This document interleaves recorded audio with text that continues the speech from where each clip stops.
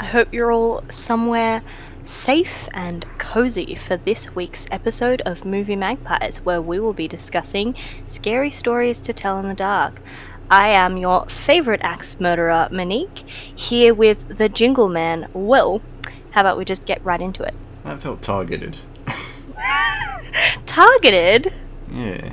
I picked it because it's your favourite You lad know I from go the movie. jingling on the weekends.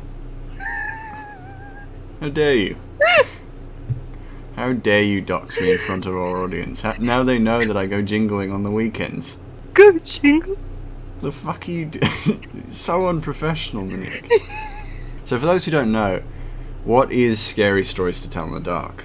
If people don't mind it being spoiled, hence you're here at the in-depth review. The Netflix summary of Scary Stories to Tell in the Dark is: on the run from bullies, a group of trick-or-treating teenagers hide in a local haunted house and discover a trove of chilling tales unfolding within. Basically, a bunch of idiot teenagers don't think about the consequences of their actions and go snooping where they shouldn't. It really does. It really, the summary really does avoid the fact that these kids were fucking asking for it.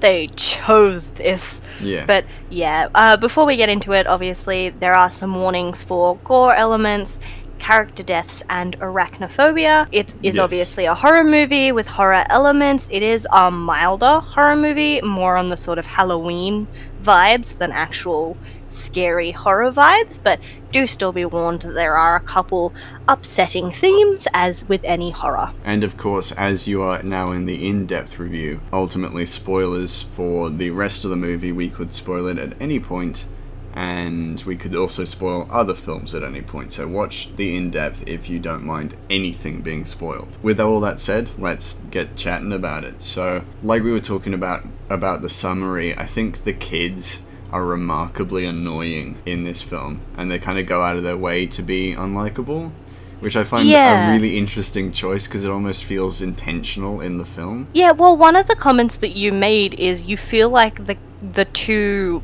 boys in this. I don't know why I constantly say the two boys, even though Ramon is a character. Yeah. But he's separate. We've already discussed why he doesn't count as one of the two boys. Yeah, Chuck and Augie. Chuck and Augie, you said that they feel like the type of characters that go out of their way to be bullied, which is such an apt description for how annoying these teenagers are. Yeah, these two boys specifically, we'll get onto the others a little later, but Augie and Chuck kind of seem to go out of their way to be very annoying, to the point where you understand, right from the start of the film, that they're being bullied at school and all that stuff, but they're these kinds of kids who kind of almost seem to look for it with their behavior. And I don't mean that in saying no kids deserve to be bullied. I definitely don't mean it in that way, but they're the kind of kids who almost enjoy being the victims because it excuses their behavior. And as a result, in this film, they come across as just annoying assholes. They don't have, not social skills. Well, they obviously don't have social skills. They definitely lack social skills. But they also don't they just don't have common courtesy. Yeah, there are a that's couple a good times in this movie where they hop into someone's car to hide and then immediately start rifling through shit. They go to an old lady's house and it seems to be a blind old lady and immediately start rifling through her shit. Just stop fiddling with it. Stop going digging at other people's stuff. It gets you into so much trouble. Yeah, and to be kind of more specific with their characters, I think, Augie kind of comes across as one of these stereotypical, nice guys who's definitely nicer to girls when he feels like he has an opportunity to get with them, and then when they indicate that they're not giving him anything, or they're just being nice to him and they aren't actually attracted to him or interested in him, he kind of becomes this standoffish asshole. Yeah, an interesting sort of example of this is Chuck has a sister, Ruth, in the movie, and Augie's incredibly respectful to Ruth and very, there are ladies present, don't say that whenever Ruth is around. Yeah.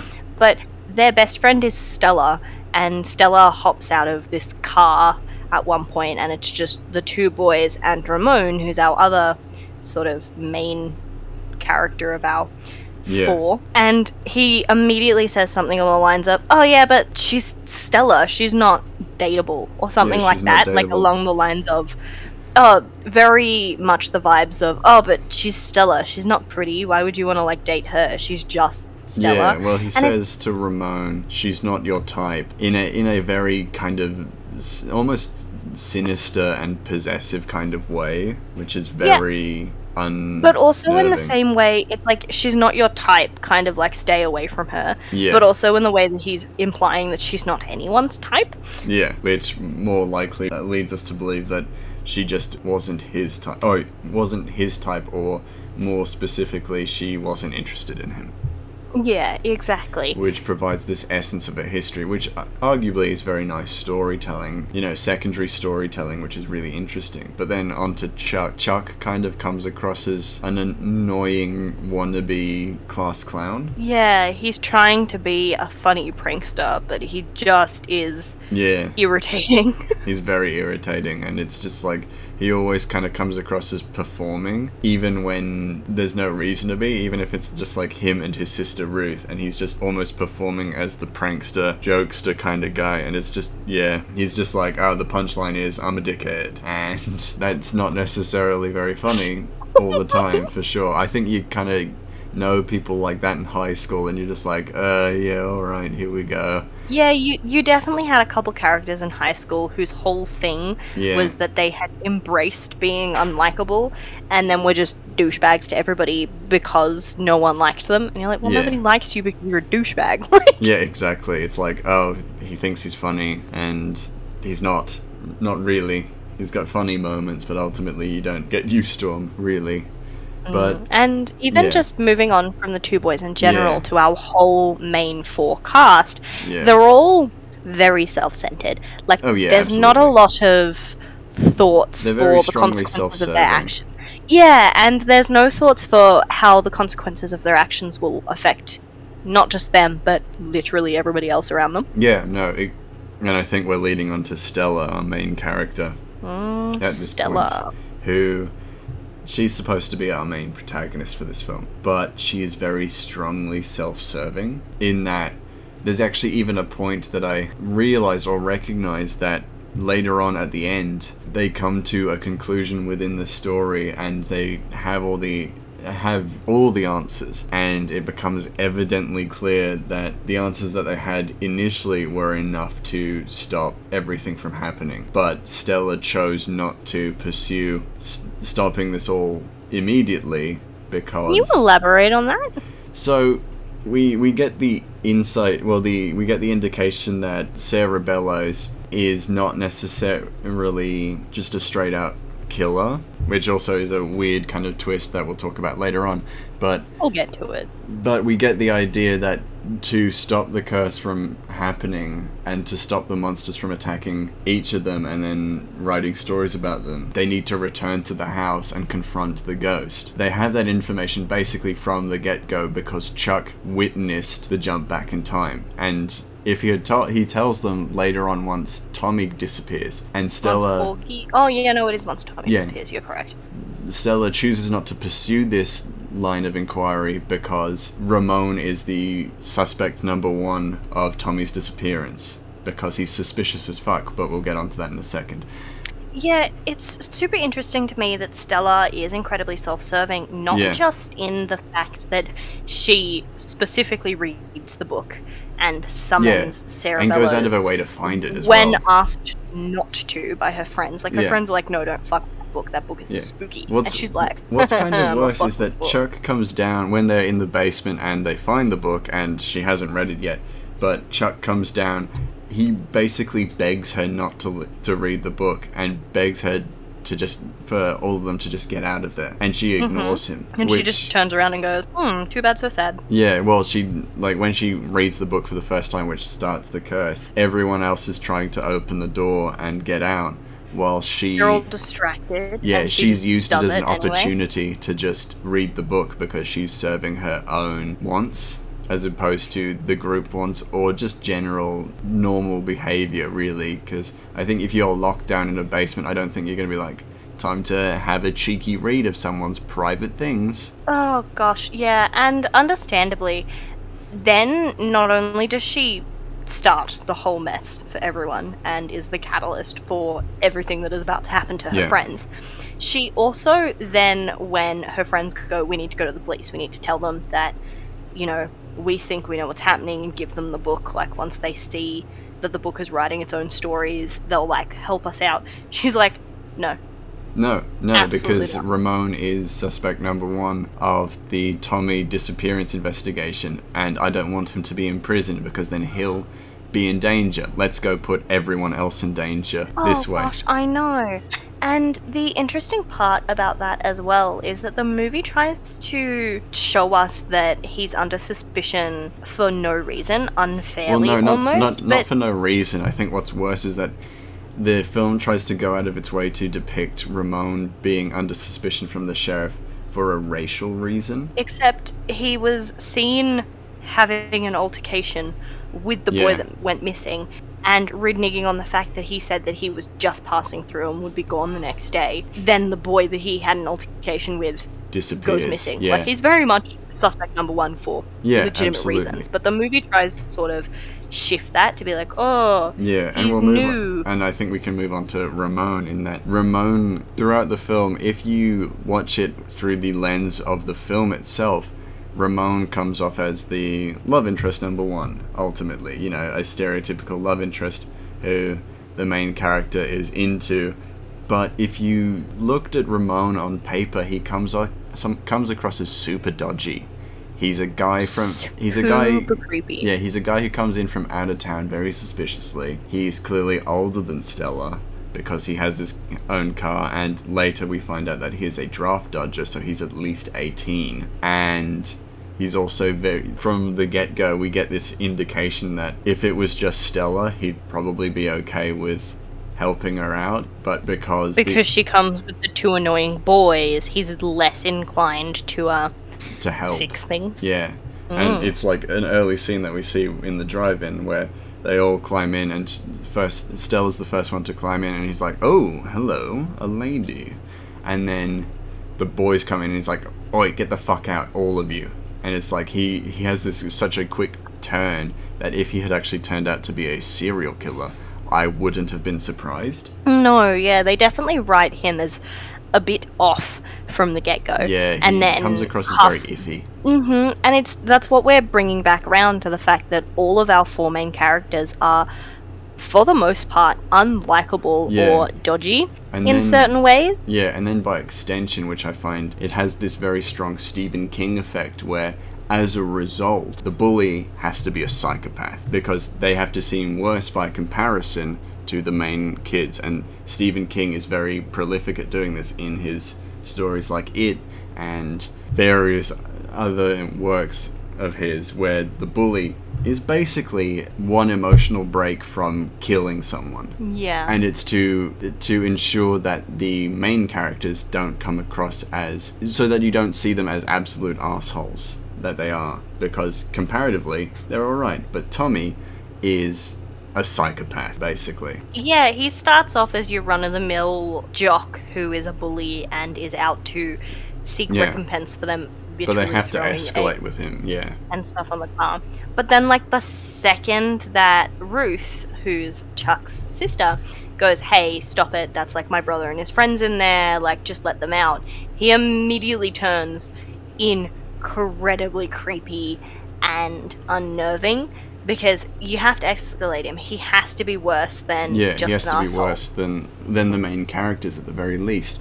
But as a result, what I find interesting and not very Stephen King is that because the kids are genuinely such self-serving kind of assholes, he has to be a psycho. As a result, he has to be just a clearly mentally unwell, basically would have killed the kids if he could, and tried to, because he had no intention of getting them out of the basement. He'd locked them in and no one knows that they're in there, so he was probably going to kill them or leave them to die. There, So it's this point of escalation where they didn't necessarily see an end to it, so as a result Tommy comes across as just a serial killer, like serial killer mindset. Yep. For almost Definitely no reason.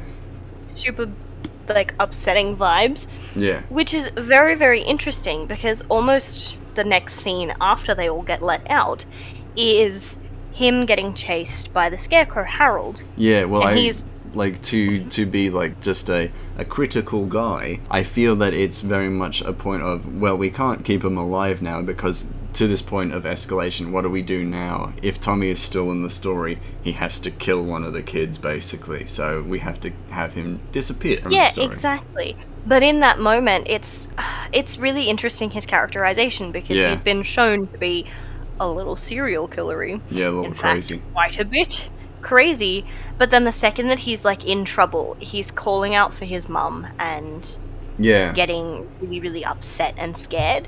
Yeah. And it's something that I find interesting that, and possibly intentional in this film, Sure. is that you don't really feel for any of the characters when they're No. getting attacked or harrowed by these events. You're just like, yeah, but you're kind of an asshole though. You brought this upon yourself. Yeah, Like, well, it was and actually even the though point Tommy I was didn't- going to say, is that him calling for his mum almost feels like a moment of vulnerability that is not deserved.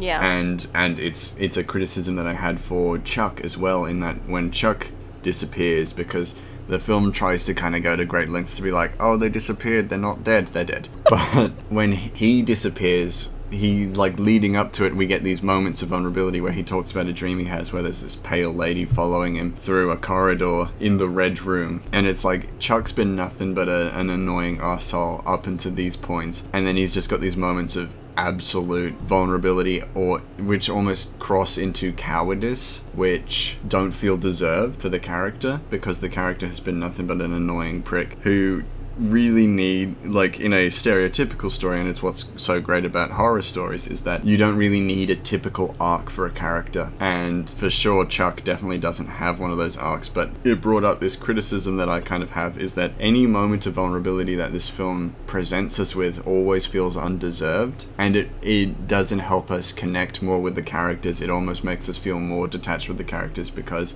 they're having these moments of vulnerability. Another example being Stella calling her dad, and I don't know, ultimately it almost seems like she goes out of her way to distress her father. Yeah, like calling him and not asking him to come pick her up. Yeah. But being like, if I disappear, I didn't leave you, I promise. And it's like, girl, just say I'm at the police station, but I can't leave even if you bail me out because I have to help a friend. Like, Yeah, exactly. And why are you being so cryptic and upsetting and harking back to the fact that your mum left and you think it's your fault? Like, calm down. It's a really annoying part that makes it feel like she's just going out of her way to hurt her dad, who is played by Hank from Breaking Bad, and he's genuinely, let's be honest, he has like 3 scenes in this movie, and he's lovely. I think he's a lovely character in this because he's a lovely dad, and I love stories that have dads like this in them because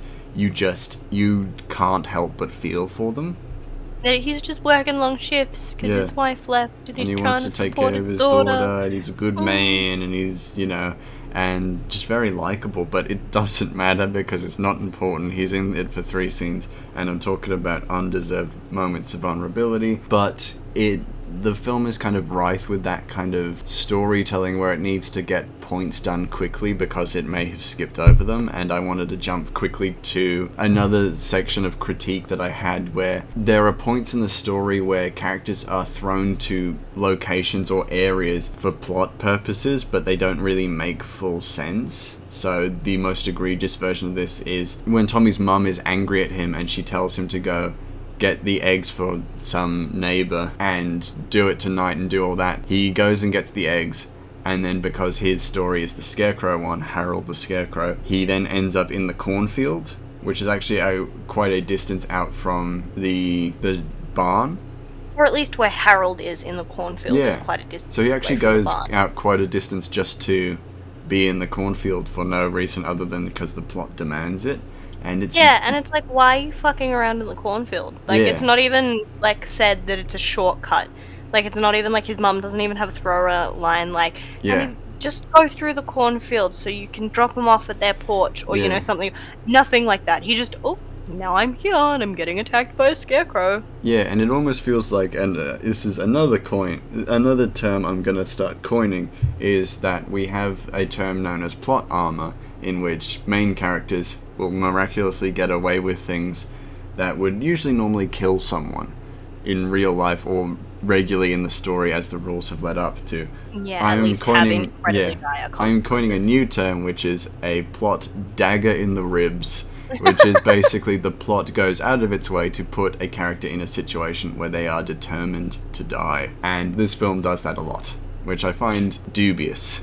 Yeah, and I think the most interesting part of this one, for me, like, yes, this one was annoying, we were talking about it as it happened, but with Chuck, he is almost lampshaded into being afraid of the Red Room so that he doesn't go into the hospital file room, which is called the Red Room. Yeah, but then, and then he runs a great deal of distance to get as far away from his friends as possible. It's try not to get caught, so he fucks off in the other direction, ends up on the roof, gets locked up there, and when he sees some orderlies, instead of just being like, hey, I don't know how I got up here. Yeah, I'm super lost. He runs away from them too, which to me was really stand out, considering that Chuck was the one that originally wanted to go to the police and to the adults, and then he turns and runs away from adults. It basically goes against his character for him to run away. Yeah, so for me that was the most annoying one. Yeah. And also, of course, so that he's separated from the group and he can get red roomed with the pretty pale much. lady.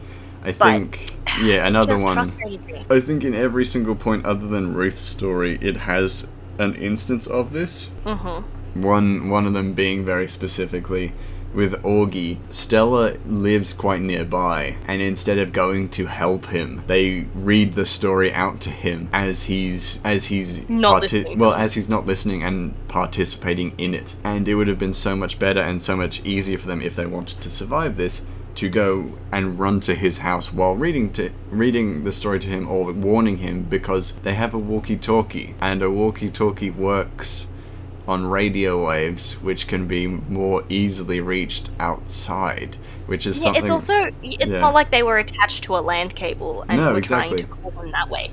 It's very specifically a walkie-talkie, which they then take...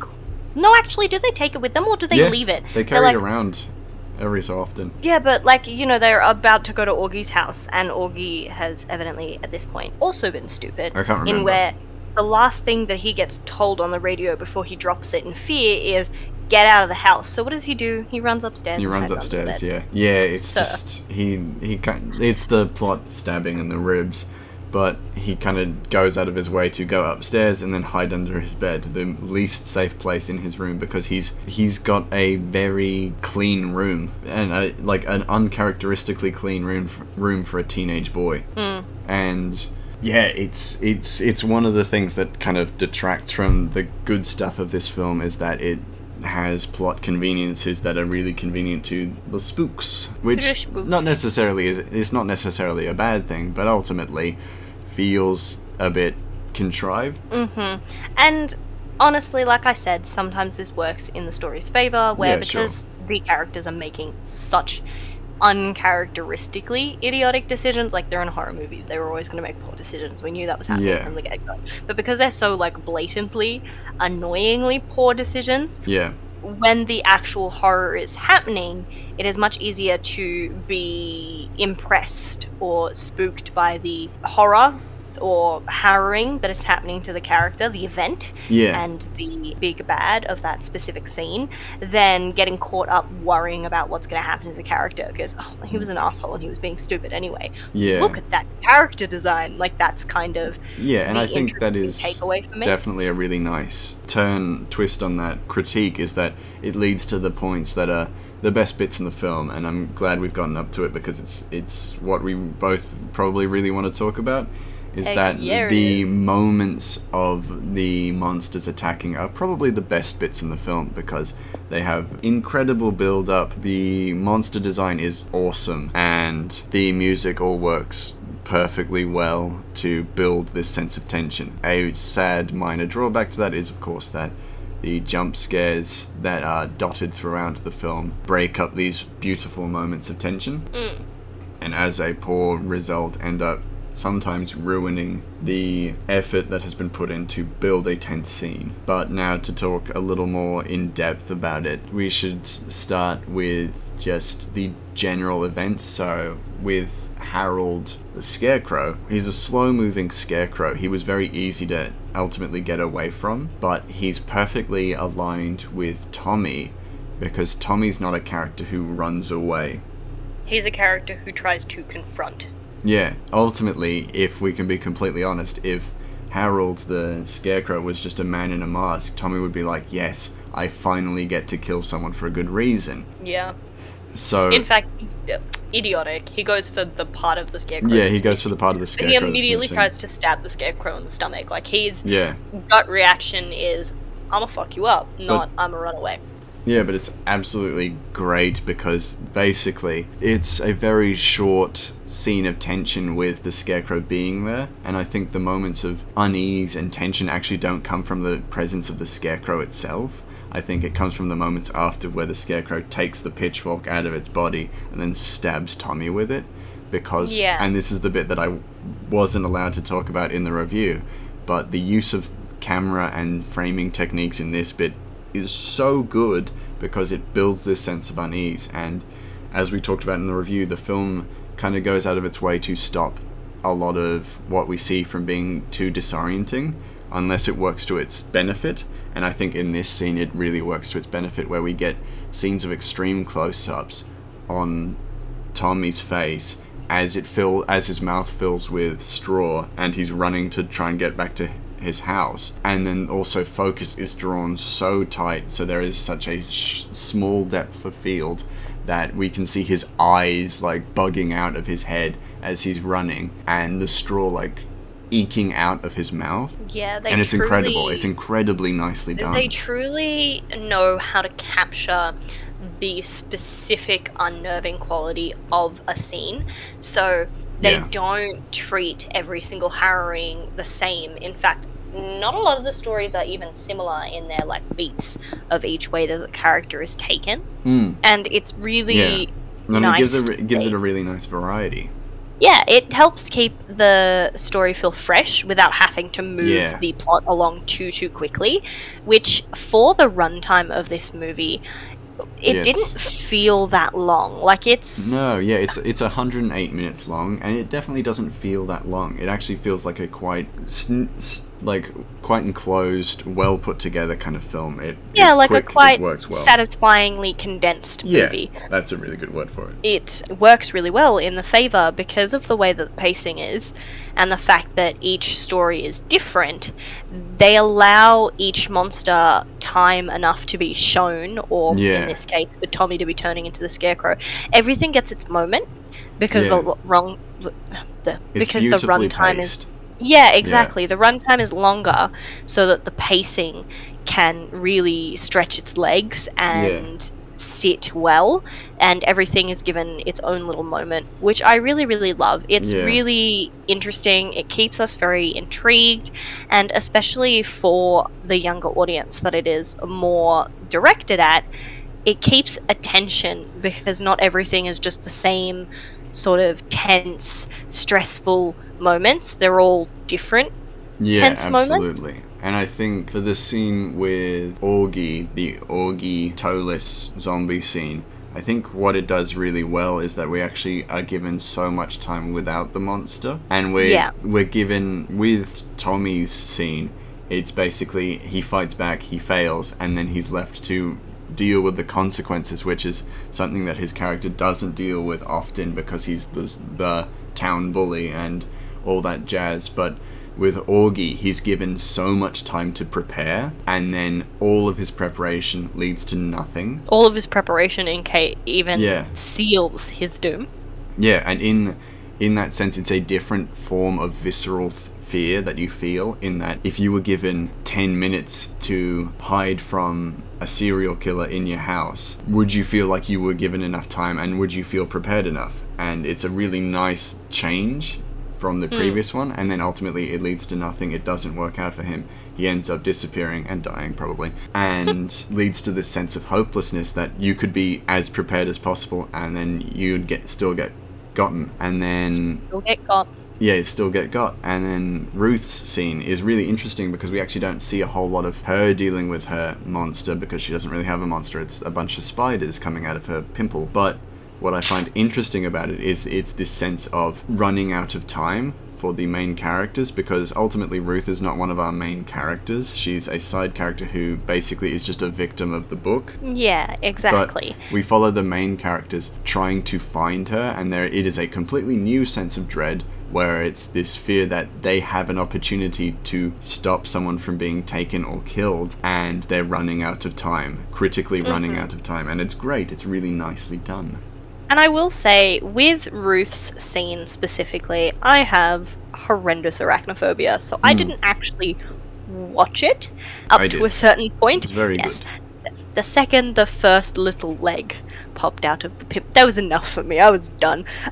Yeah, it's definitely one of the most visceral scenes. Yes, it's uncomfy even listening to you talk about it. Yeah. But basically, I really liked the way this happened because Ruth has a genuine reason to isolate herself, which is she has a giant pimple and she's about to go on stage, so she's left to try and fix it. Yeah. The only thing that bugs me about it is that she doesn't end up being on the first floor bathroom. She ends up being on the second floor bathroom, she kind of which is just there to stretch time. Yeah, she makes a bit of distance to get away, which is a bit odd. But yeah, and with all that said, it's a really nice scene because then we're also given a sense that there is a little bit of hope because you can prevent the negative from happening. You can prevent the disappearance. Yeah. Although, intriguingly, I never want this question answered, but it is a question I'm going to ask. Sure. What would have happened if they didn't get there in time? Because as we were sort of discussing, there aren't a lot of poisonous spiders in America. These just seemed like run-of-the-mill, stock standard huntsmen spiders. Or, whatever American spiders are. Big rig spiders. Yeah. I don't know, but yeah. I'm getting itchy. My thought is that based on what we saw, bits of her face were starting to like fall away, so I think she would have faded away into nothingness as more and more spiders came out of her. Maybe. I think there may even be a story about this. I haven't read the book. Don't get at me. I read a lot of books. I haven't read this one. I want to, but I'll get around to it eventually. But yeah, that's what I think. I think she would have just slowly faded and disappeared with the more spiders that come out of her face. Okay. Alright, I would like to stop talking about this now. How about we... So then we'll move on to the next one, which is the Pale Lady, which I found, which is one of my favorite fucking monsters. It's so fucking good. It's genuinely a genuine sense of fear in that Chuck just couldn't physically escape. Like, there was no way he was getting away. It's definitely, this one is a feeling of entrapment, no matter, because he's stuck in the hospital, and what happens is that the whole hospital is turned into a giant red room because these alarms go off and all of these red lights start flashing everywhere, and it doesn't matter which corridor he runs down, the pale lady is always gaining on him, and it doesn't matter, like, he can't reset her, he can't like flip through a doorway and change his corridor and therefore change her distance. She is always the same distance away from him. So unless the kids got to him in time, and even if the kids got to him in time, there was probably no way to save him because he was genuinely being caged in. Yeah, basically. And with the last one present, the Jingle Man, that's more just a sense of escape where the two of them actually can get away from it, and it's more about running away from it than taking it on head on. But yeah, the tenseness of the Jingle Man comes from the fact that he is so unnerving. Like, he genuinely drops his head down a chimney. Yeah, he's and beautifully pieces himself together, but wrong. Like, he's less scary and more upsetting, I suppose, would be the way that I put it. His gimmick is that he is unnatural. He is literally trained to one specific target, and he is quick. Like, that's his thing. It's not that they can't outmaneuver him, it's that he's just so bloody quick. Yeah, but with all this said, we've been talking about how to escape, or how the film tackles taking on of each of the monsters, which I did for an intended purpose because it leads on to our pointless research for this week. Ah, yes. And this week's research, because ultimately it's our Halloween episode. It's one of our Halloween episodes, so I wanted to make it a little bit of fun. So this week I will be researching you, Monique. And my research project is now about, would you survive a horror movie? Probably not. Let's get ultimately, into it. the aim of this game is I'm going to give you scenarios, and I'm also going to give you multiple choice answers on how to escape them or avoid them. Not necessarily either one, but Delay them. not even delay them, just to get away from them or not encounter them Even altogether. encounter them. Cool. So there will be the main questions, bonus points if you can recognize the film that they actually come from. Oh. I was hoping this would just be a multiple choice and I wouldn't have to think about it. The bonus points do not necessarily count to the overall score. If you score 0 bonus points, then it doesn't necessarily detriment you in any way. But I want my badly drawn trophy. Well, if you get all the questions right, or if you win, you get all the questions right. However, because this is a Halloween episode, there is also a price if you get no questions correct. A price? Yes, and that price is, I will send a monster to hunt you down. Okay. With that monster being me. Yeah, you're gonna come hunt me down? You're gonna come see me in person? This isn't a bad issue. Maybe I should just throw the whole game. Well, no, but I'm gonna come and visit you and then murder you. Halloween. Okay, let's get into it. So, starting with our first question. You ready? You feeling psyched? Also, audience at home, you can play along with this too.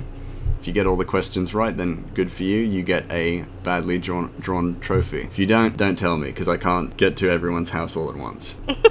Alright, so question 1. You're a summer camp counselor. Oh god. And you notice the other counselors are going missing all night. What do? A. You suspect they're just being horny teens, and you go about your business. You got plenty of work to do. B.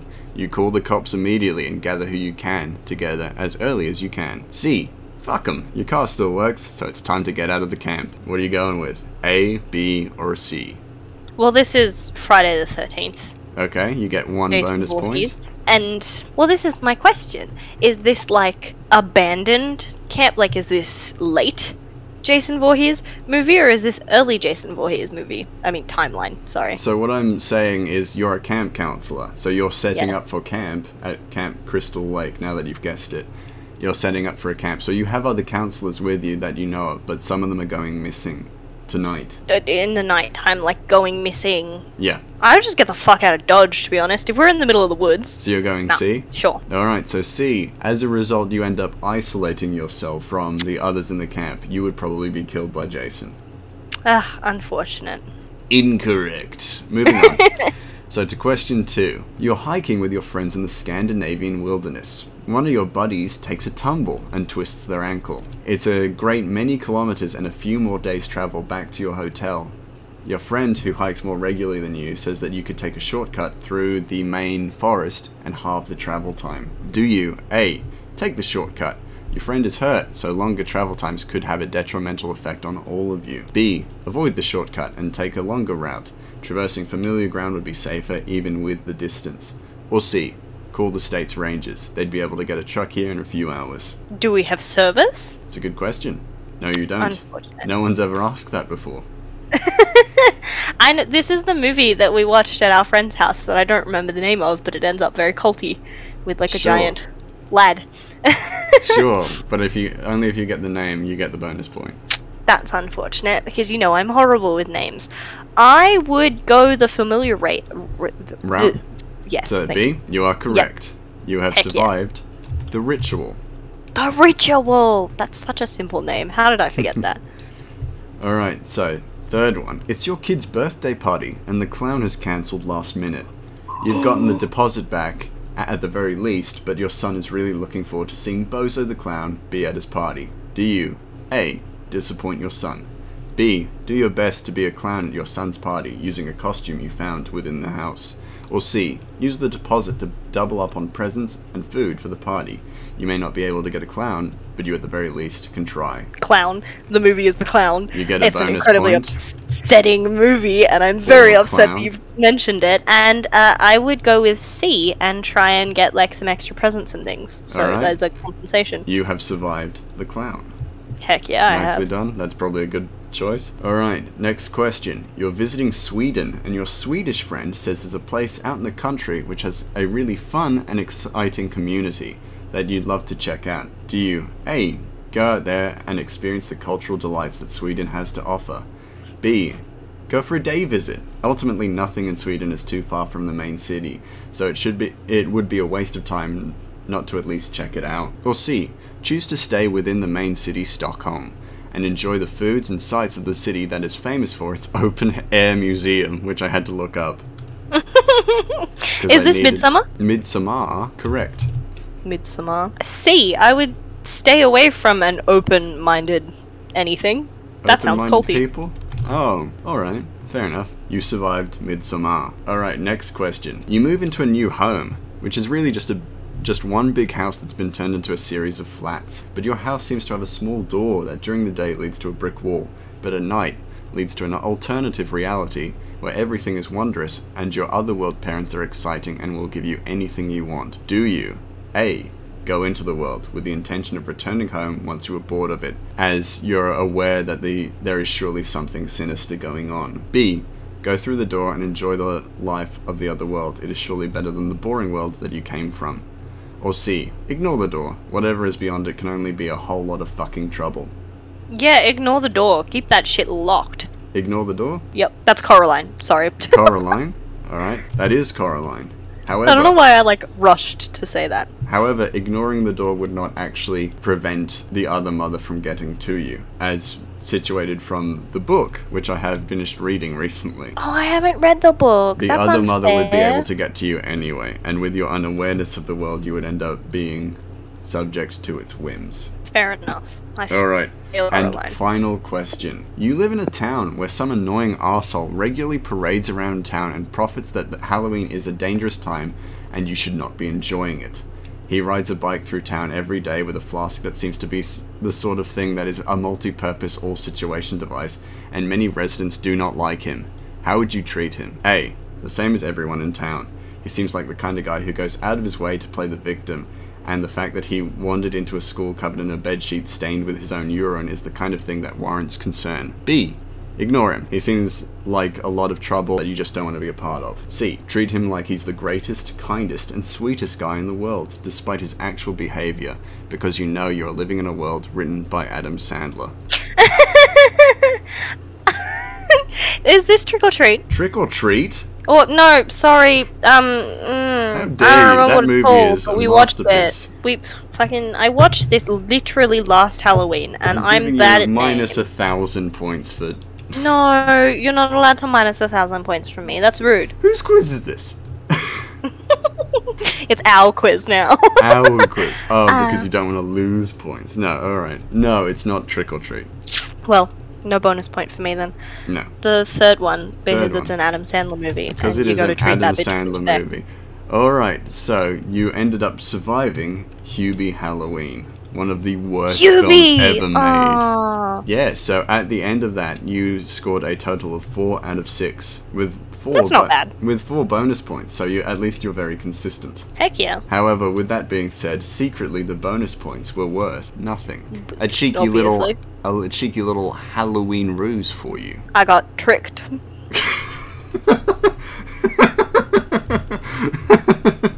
I got tricked. I think you'll find Did you out- move away from the mic? Yeah, of course I did. But anyway, with that all said, I hope you enjoyed my annual Halloween quiz of survival. Did I win? Did I die? You did what win. was the You got a threshold? I did win, okay. You got a majority of points, so I'm going to say you definitely lived. On a scale, since you got 4 out of 6, you'd be one of those teens who you think is going to get away, but then doesn't. But in the real world, you did survive. Heck yeah. Because I think that's enough to warrant a win. Nice. Majority rules. Yeah, you don't get love- a trophy though. No, I'm only joking. Sorry. I'll draw you a fucking trophy. You sound so mad about it. So, it's such a wibbly wobbly way of presenting my personality. But yeah, so hopefully you in the audience participated along as well. If you enjoyed it, please let me know. I actually genuinely love doing these little quizzes. They're really stupid and a lot of fun. I surprisingly like them as well, despite the fact that I am always put on the spot. That's all good. Well, I tried to make it a little funnier this time. But Yeah, this one was nice. The other Yeah. one was very upsetting. stressful, yeah. I'll try to do more in this vein, because I definitely enjoyed making it. Anyway, getting back to scary stories to tell in the dark, what do we think are some of our final points to touch on? Some of the final points of this film is that while we have been ragging on it, I do like a couple of the more finer details, e.g. Chuck calls his sister Ruthie, which shows that even though he acts like an asshole to everybody, he does still love his family, and it's very, very sweet. I really like that this movie is spooky without being upsettingly terrifying. Like, we watched it late at night and didn't finish it until about 10 p.m. and I still managed to go to sleep and be completely fine, which is plus in my book. And absolutely, this could be because we were taking notes, so we weren't as immersed in the film. I know I am a big scaredy cat, so when I'm not entirely immersed, it's harder for me to get spooked, obviously, but I still really, really like that it's more entry-level spooks rather than full-on horror. Yeah, very much. I think my commendation for this film is that for a film that is what it is, it serves really well as a nice introduction to horror. And if you really liked it but didn't feel like it had enough of the visceral fear that it presents, then you'll definitely move on to more terrifying work, bigger badder things. Yeah, that's a really good way of putting it. I was going to say bigger and better, but if you enjoyed it but maybe feel like it was probably your limit, then that's great. Then you don't want to go any further, that's absolutely fine, and a good way of gauging what you're interested in terms of horror and Halloween based films without going too far and maybe traumatizing yourself. So that's great. One thing I wanted to touch on, which is one of my favorite points in this film, is just that the cinematography is remarkably good in that it serves in such a way that it never allows us to feel disorientated, and as a result we're kind of stuck in the film in a really good way for a horror film to trap us in a film where we can understand everything that's going on, we can see everything. It's never too dark, it's never too disorienting or too confusing visually, so we're always in the film, and just a very readable, followable film. And if as a result you end up feeling like, oh, I knew I could see too much and tell too much about this film, it wasn't really scary for me, then that's ultimately fine, but it definitely doesn't provide this avenue for miscommunication or misunderstanding, which I find really, really good, because ultimately your imagination is one of the most powerful tools for creating fear, and if your imagination is confused, you're not going to be quite as afraid, and this film doesn't suffer from that issue at all. Yeah, I think one final thing that I do want to touch on, because we didn't really talk about it much, is that this is a very narration or exposition heavy film, but it works in the favor. Like, they do it on purpose, which is enjoyable. I like that idea of, we always say show don't tell, but you can obviously, once you understand the rules well enough, you can break them to a certain extent. And it really, really fits into this sort of like children's story vibes, big, the never-ending story vibes for me, where everything is being narrated, but it feels like that's just to help the younger audience that it's directed at, like, follow along with the story, because obviously when you're a little bit younger, I know, in fact, even before we started doing this podcast and I started actually looking for things, you tend to miss some of the show don't tell elements of movies until you've watched them a couple times. Absolutely. So I like that they've got that sort of readability element as well. Yeah, I think personally the use of exposition and verbal exposition at that is never used in a way that is oppressive in this film. I know there's definitely points where it feels like a bit much, and often there are points where characters are just explaining stuff about the history of Sarah Bellows, who also, additionally, I should talk about the final twist at the end where she's seen as more of a victim, is ultimately a nice sentiment, but partially kind of ruins the core of the film, in that Sarah Bellows didn't kill the kids in the past with the poison, but she did kill the kids in the modern day, or the modern day of the film. Yeah, I feel like they could have still done the whole I'll tell your truth, I'll tell the proper truth shit, without being like, oh, she didn't murder everybody originally, so all the murders she's committed since are fine. Like, come on, dude. Because, like, Stella kind of comes across as going out of her way to absolve Sarah.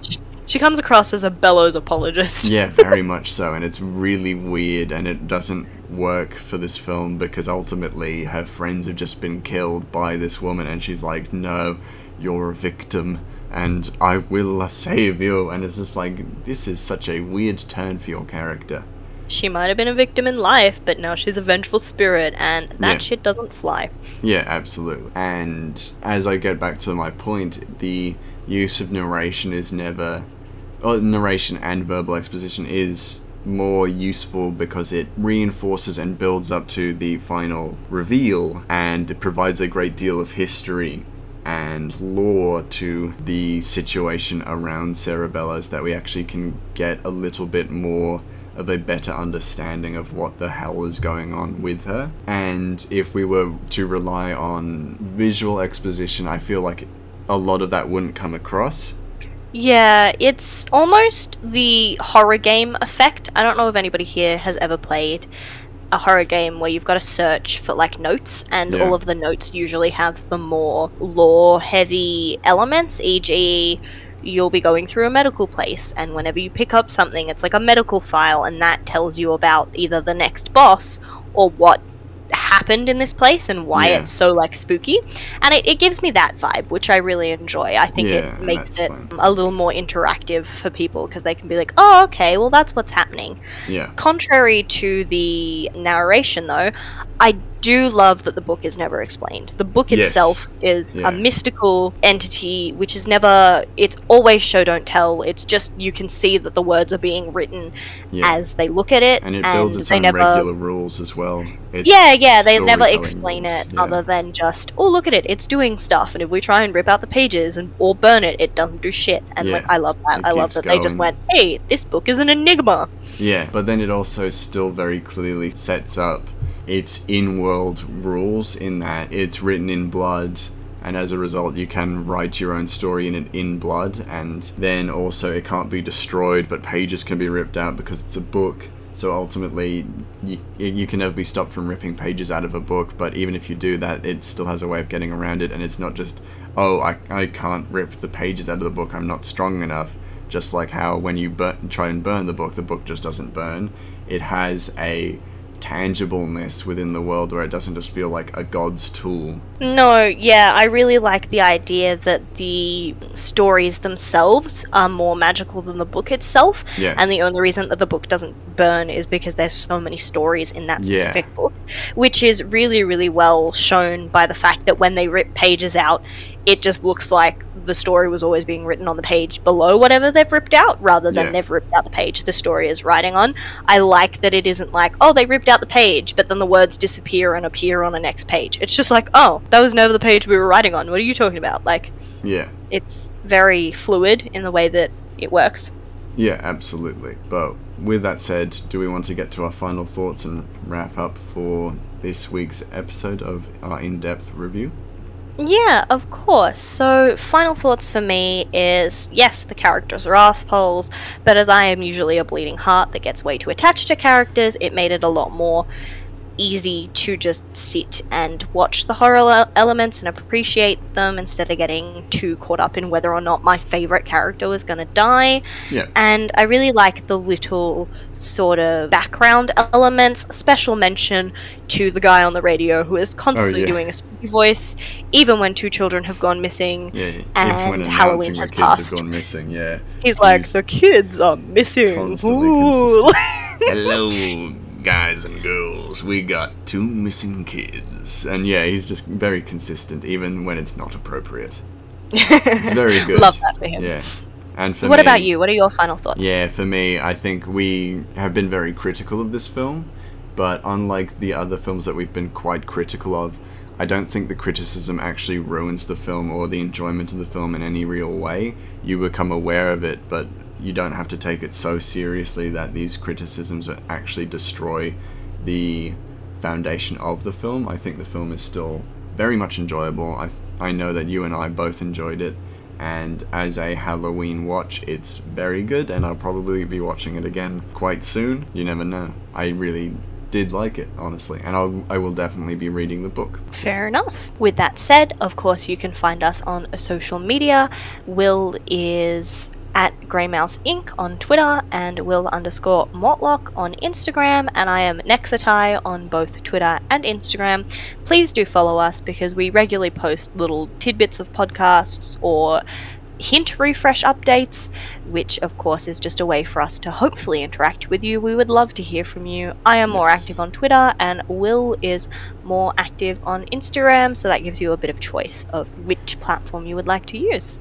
And if you've gotten to this point, you get to be set up with our new hint for the week. As we close out our Halloween specials for this year, our old hint was another Halloween movie where our heroes are met with ghosts and ghouls and rely heavily on a book that should never be read late at night. I wanted to make it blatant because ultimately we want to have a bit of fun here, and if you guessed it, good for you, there's a trophy coming your way. If you didn't, that's just too bad. Ultimately, you've got another chance this week at this new one, which is, if you want to read it, Monique. Another story where a mystery unfolds around the death of a family member, seemingly at the hands of the family who had their beaks bloody at the feast. Hopefully that should immediately elicit some ideas and responses. Let us know if you guess it. If you want a free trophy, then it's all yours if you can figure it out. But with all that said, we'll see you next week. Make sure not to touch anything that doesn't belong to you, especially if it's in a haunted house, and stay safe out there. Thanks for listening.